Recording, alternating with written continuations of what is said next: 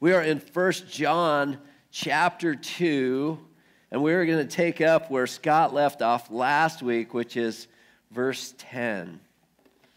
All right, 1 John is dealing with this idea of being an overcomer and what that looks like. It's been talking, and remember, just a little background that John is dealing with Gnosticism, or at least the initial.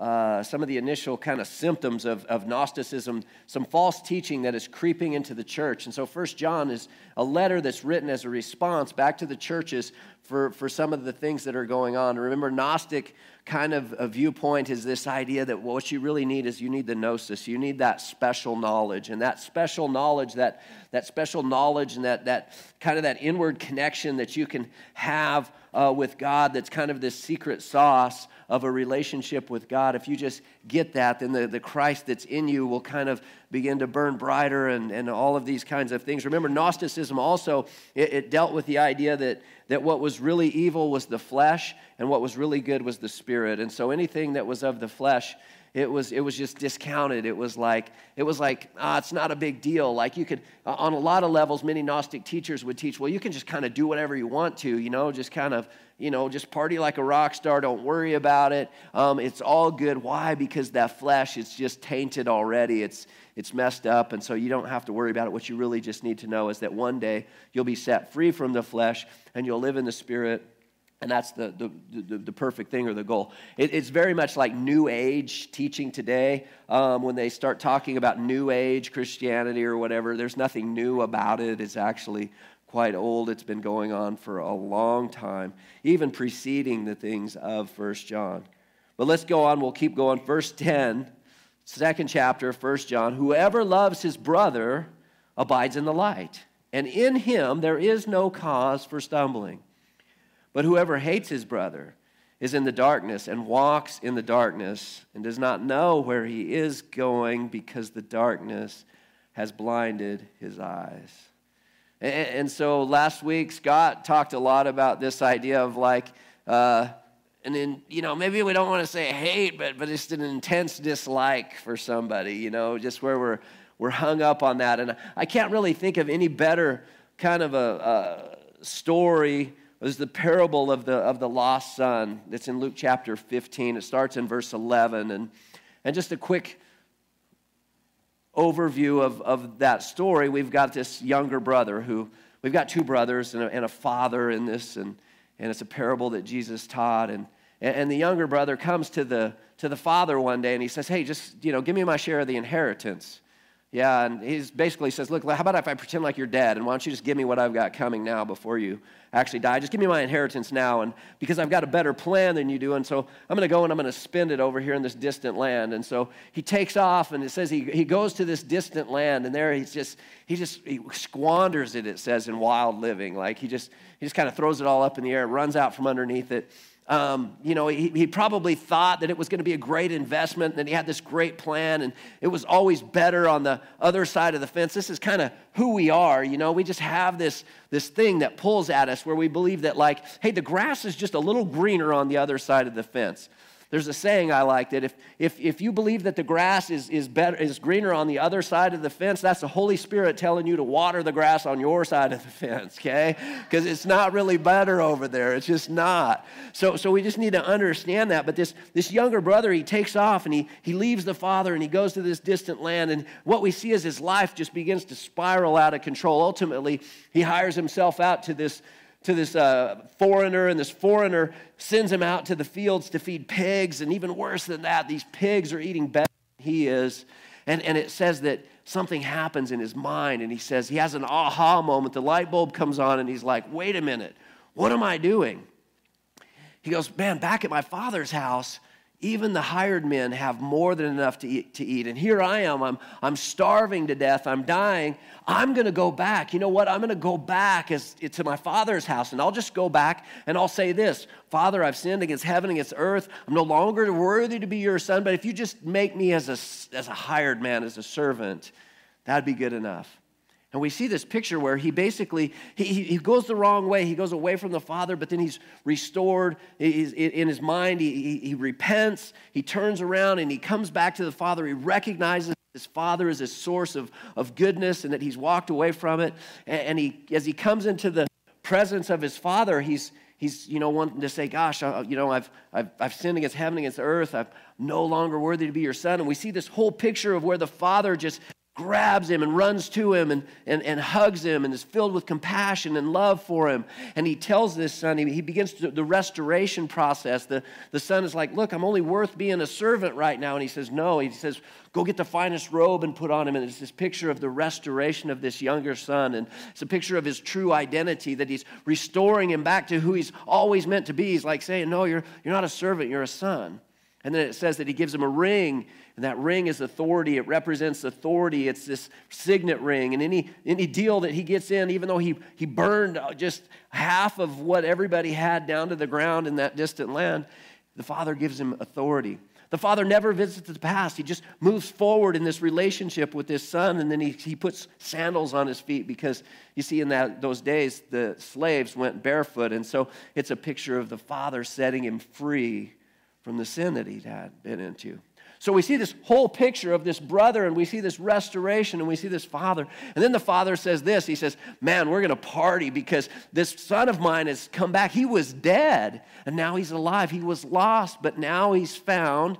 And so he says, hey, go and kill the fatted calf, man, that big fat one, that one that we've been saving up for, we've been like pumping all that grain to. So we've been waiting for a big opportunity to party. This is it.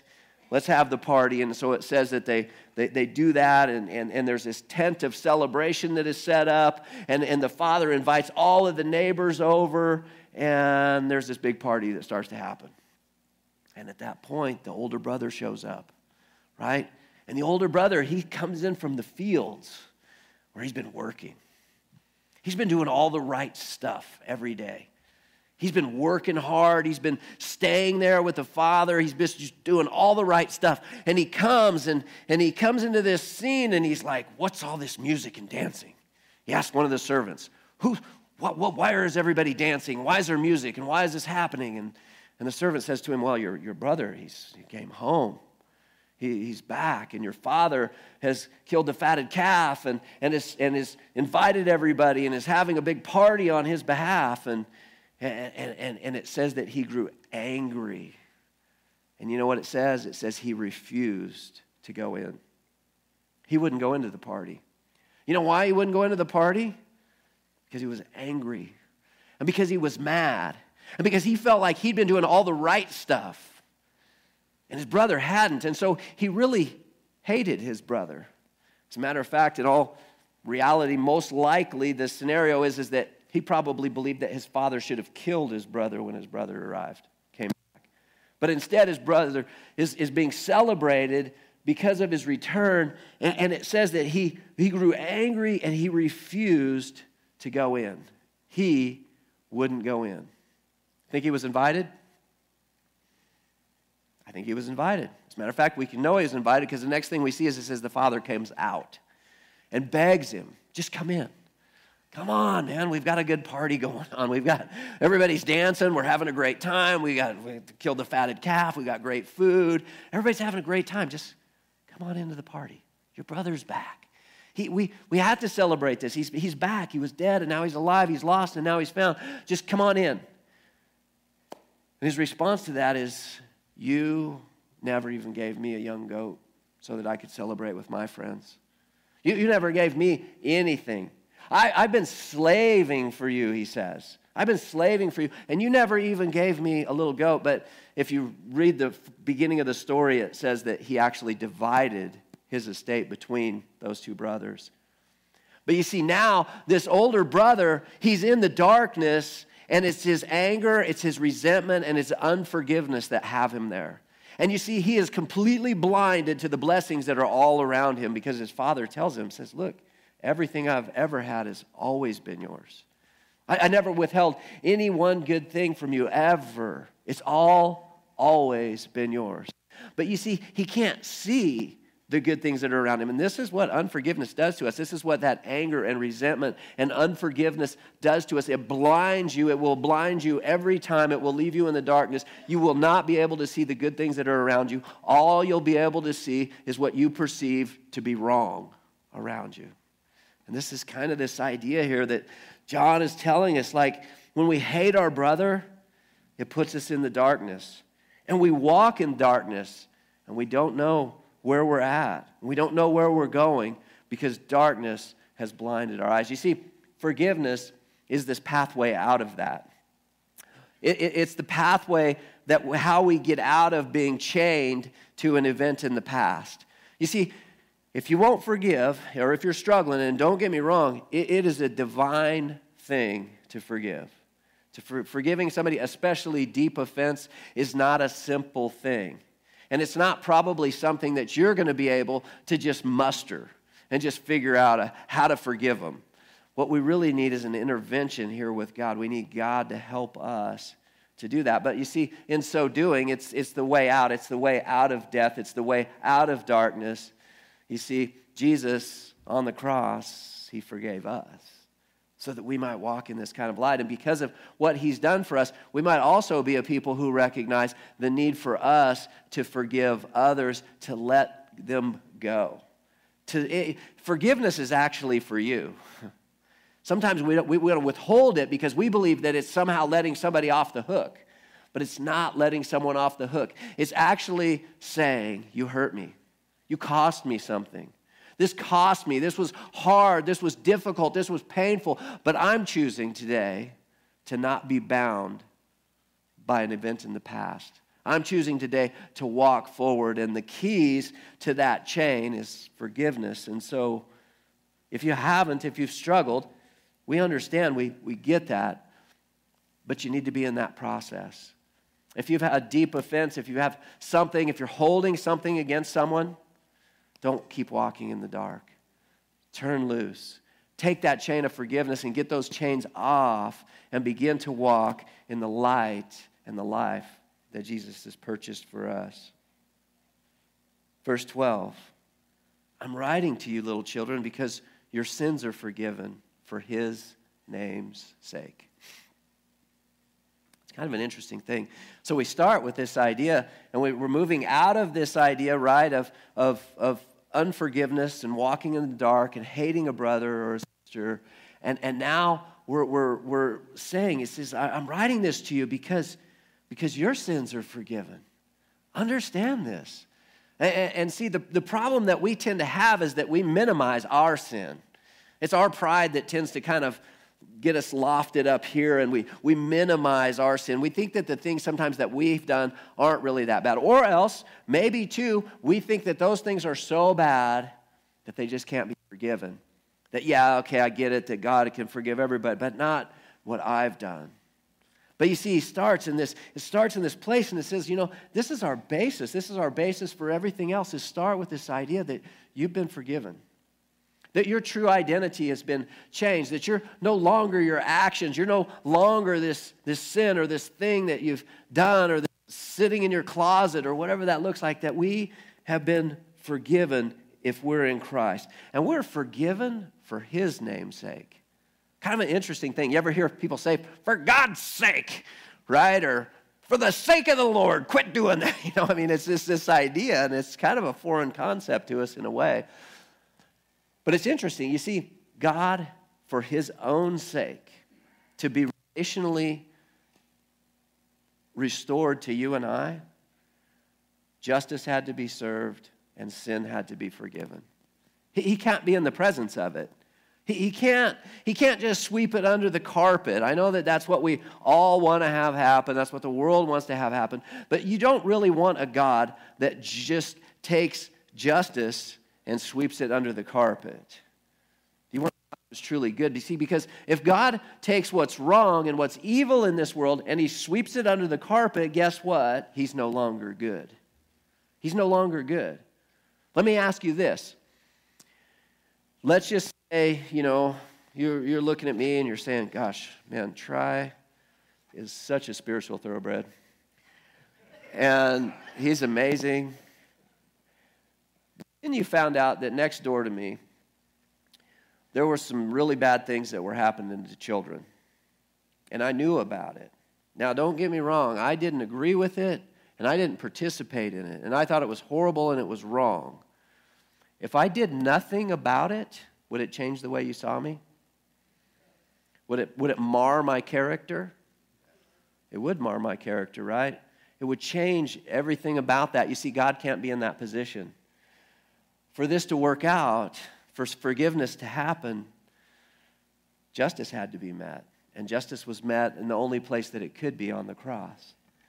And then as God forgave us, don't get me wrong, he did not tap dance around sin. He paid the penalty for sin. He appeased the wrath so that you and I could be rightly related to him. Isaiah 43:25, I am he who blots out transgressions. For my own sake, I will not remember your sins. What a great thing. You know, because sometimes we're like this. We're like, for the 475th time, oh man, God, just can you forgive me for that thing back there?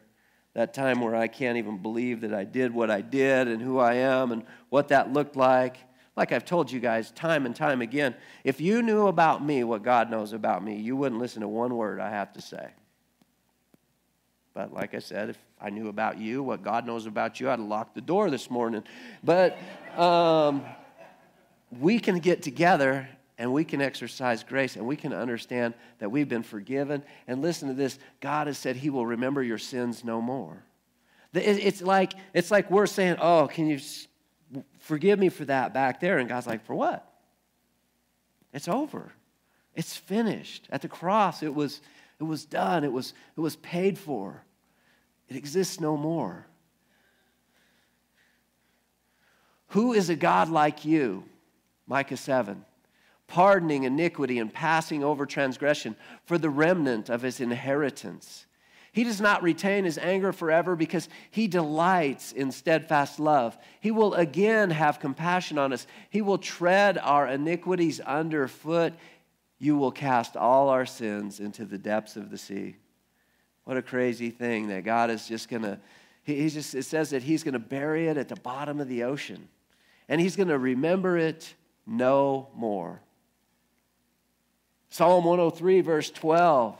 As far as the east is from the west, so far does he remove our transgressions from us.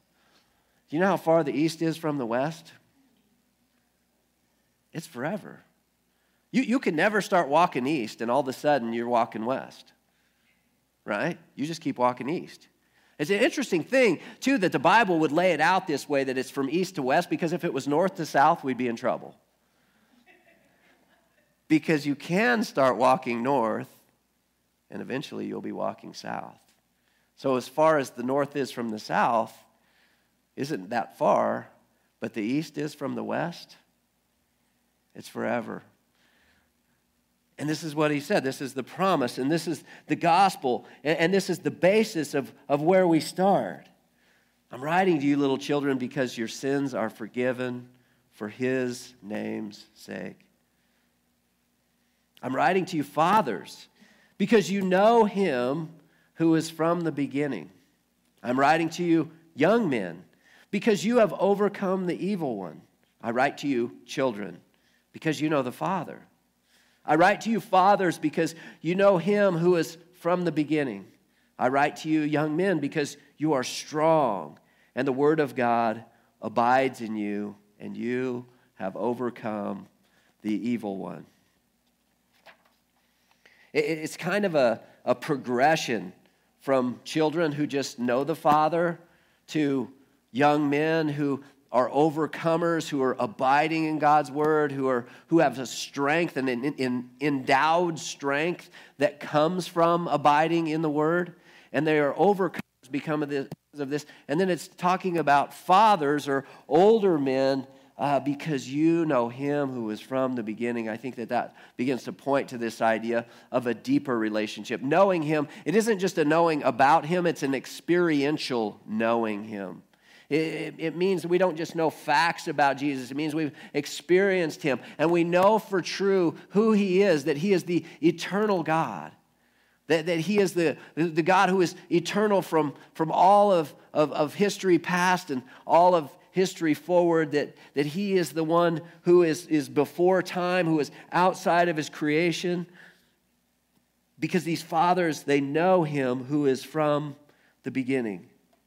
And young men, because you have overcome. So it starts with just children who just know the Father, and then there's this period of time, this young men time or this young person time of where we're wrestling, and it seems like we're grappling, and we're going back and forth, and we're trying to figure some of this out, and we're trying to have some victory in our lives, and trying to work things out in our lives, ultimately to fathers who have a settled faith, an understanding of who Jesus is, and we're settled in that, and we know that he's just the everlasting God. It's a progression, a journey, a maturing relationship. These young men are endowed with strength, and we need to be endowed. And how are they endowed with strength? Well, it says that they're endowed with strength basically through the Word, through God's Word. You see, God wants to endow you and I with strength through his word because we tend towards weakness in reality. We tend towards easy things. We tend towards things that don't necessarily always bless us or others. We tend towards living our lives for things that aren't really worthy of our lives. We tend to live for the temporal things and get caught up in thinking that life and my identity and my meaning and my purpose are all wrapped up in all of the stuff that I have. And how great that stuff is, and how big bank accounts are, and homes, and cars, and vehicles, and who I'm with, and how many people I have influence with on social media, and different things like that, you see. And God is trying to always remind us that that's not who we are, that our identity can only be found in him. And out of that, then, God can give us strength. When we're sitting in that place, you see, then the world can't rob from you your strength. You won't live in the weakness of the world because you won't be living for temporary things that aren't really worthy of really your time or affection. Now, don't get me wrong. There's so many of those things that we're talking about that are important, and they're fine, and they're good things in life. We just can't get them out of step with our relationship to God. Because when we get them out of step with our relationship to God, then we start to lose strength. And then our weakness comes out. You see, because God wants an abiding strength. And his word, it says that the reason that they're endowed with strength and the reason that they are overcomers and that they have victory is because they are abiding in God's word. Now, abiding, we get the word abode or home from this word abide. And abide does not mean to just come and visit. Abiding means living there. It means that God's word is rich and alive. Hebrews 4:12, for the word of God is living and active. It's sharper than any two-edged sword. It's piercing to the divisions of soul and spirit, of joints and marrow, and discerning the thoughts and the intentions of the heart. You see, God's word is going to challenge you and me. It's going to challenge us. It's going to challenge what we're doing and how we're living and what we're living for and what we think is true and right and different things like that. And it gives us a basis, and it gives us an anchor point. It gives us something to actually begin to live our lives out. It gives us something to evaluate what's true and what's not true from. And that gives us strength, and that helps us to overcome. You see, it's alive inside of them is what it says. And because of that life that's inside, it gives strength. And because of the life of the word inside of us, it helps us to overcome the things of the world. You see, when it talks about how this two-edged sword, it's sharp and it's piercing and it goes between soul and spirit, it has that cut in it, and that cut has this idea of this, it's a healing cut. It's not a cut that's meant to injure, it's a cut that's meant to heal. It's the same as like getting a tumor or something cut out of you. It's God's word that reveals to us the tumors and the things that are in our lives that need to be cut out and taken, and it goes into a deep place. You see, the Bible isn't like other things. If you really have a relationship with God and with his word, you'll understand that this is the most profound book that you'll ever read.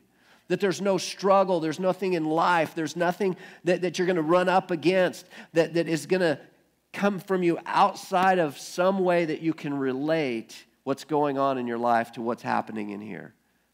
There's nothing like it. And you can read the same thing 100 times, and then all of a sudden it'll jump off of the page at you, and it'll just go, and you're like, oh man, I never saw that way or whatever. Do you know how many books have been written off of this book?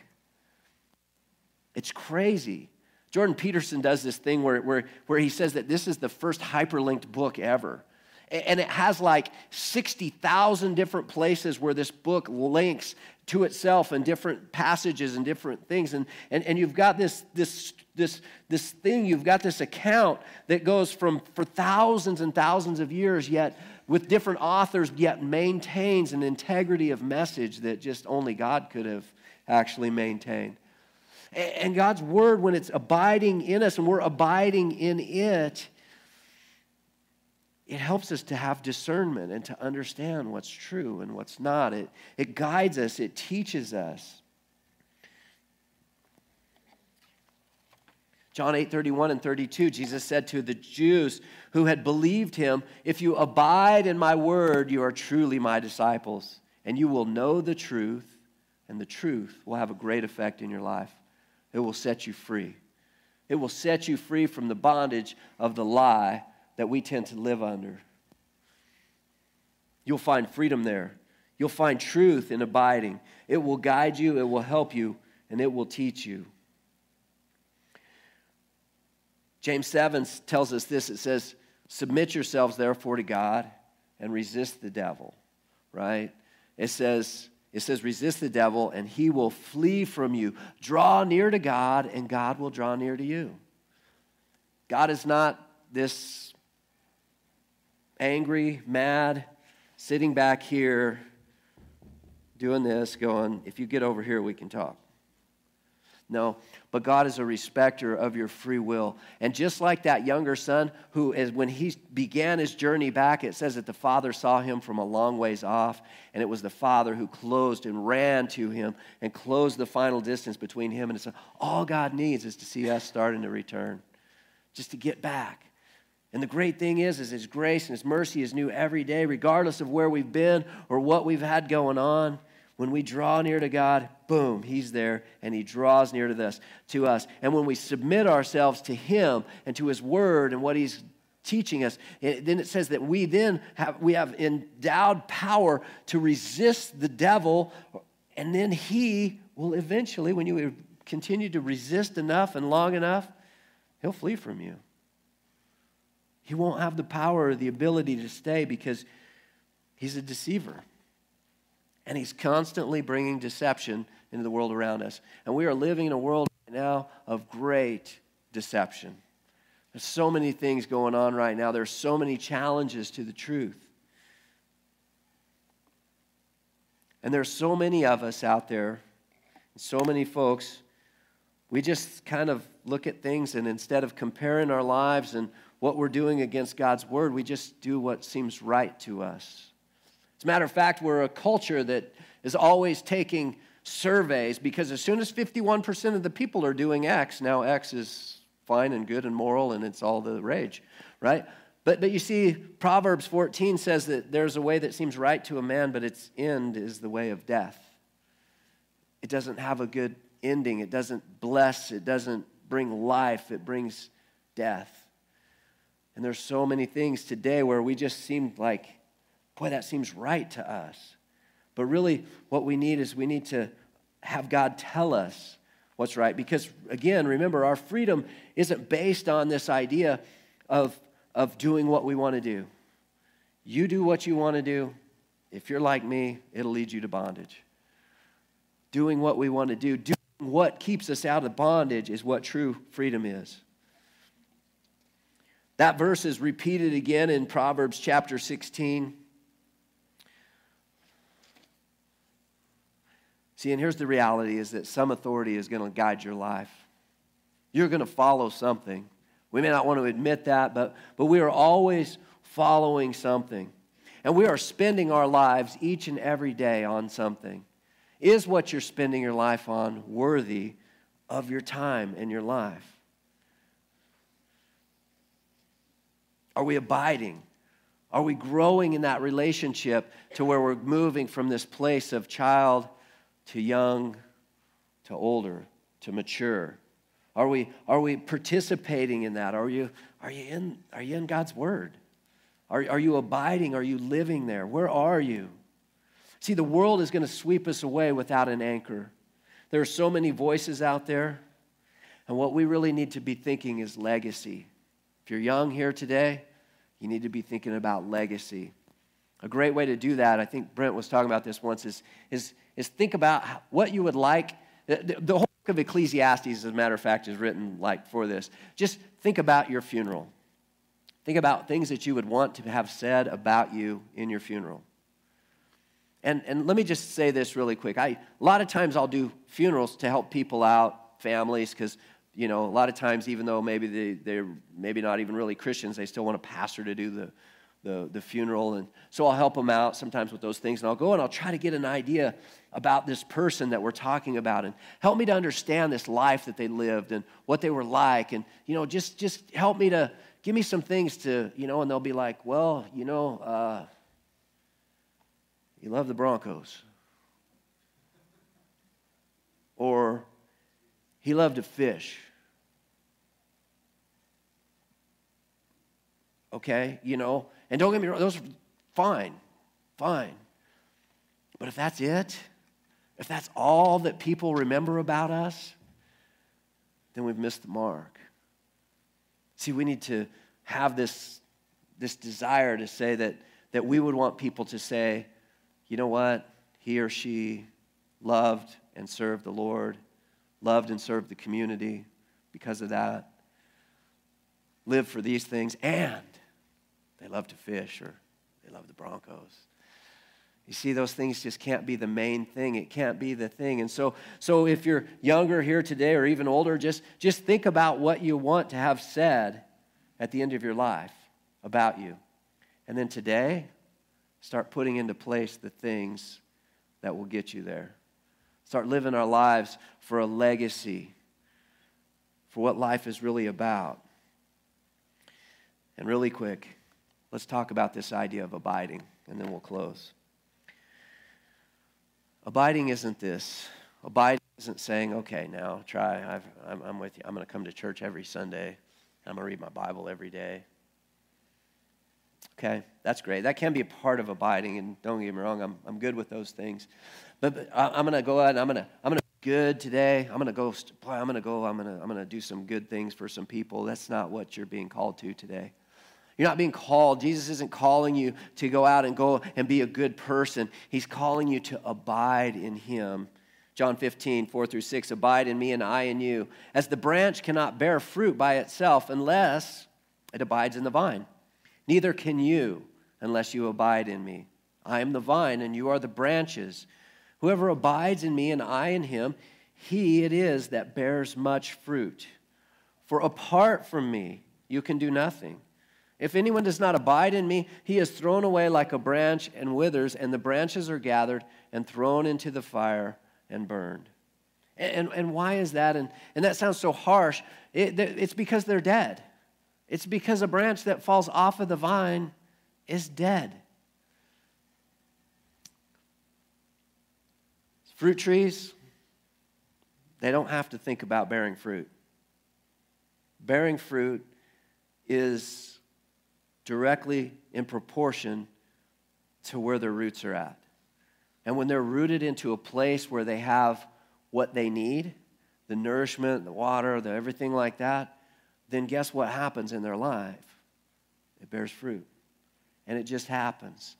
And this is what Jesus is calling us to. He's not calling us to come up with all these plans of, boy, I'm going to go out and I'm going to be an amazing person. I'm going to do this. No, he's just saying, just abide in me. And guess what will happen in your life? It'll just show up. Fruit will be the outcome of an abiding relationship with Jesus. And to have an abiding relationship with Jesus, you need to have an abiding relationship to his word, what he's left us and what he's given us. He tells us plain, if you love me, you'll follow my commands. Doesn't mean you'll be perfect. It doesn't mean you'll get this all just right every time. But it does mean that the trajectory of your life will be to continue to push back into him, recognizing he's the source, he's the way, he's how I do this, and just living in that. And I promise you, if we begin to abide as a church body and as individuals, you will have a headlong collision with the calling on your life when you just abide in him. All right, next week, don't love the world. Lord, we just thank you. I thank you for just every person here. I thank you for this day. We thank you for your word, God. We thank you that we can abide in you, that you have, that when we are in Christ, that you have forgiven us, that you have separated us from our sins as far as the east is from the west. You have buried them at the bottom of the ocean. You've chosen to remember them no more. And we have a new identity. We are a new creation in you. And life changes, and the trajectory of our life changes. And we begin to move in relationship to you. Help us today, God, to do that, to live for your kingdom, for your purposes. Give us eyes to see the world like you do. Give us ears to hear from you and to be moved by the things that you've said, and help us to be faithful. Lord, you've called us to be faithful to you, and so we want to be that.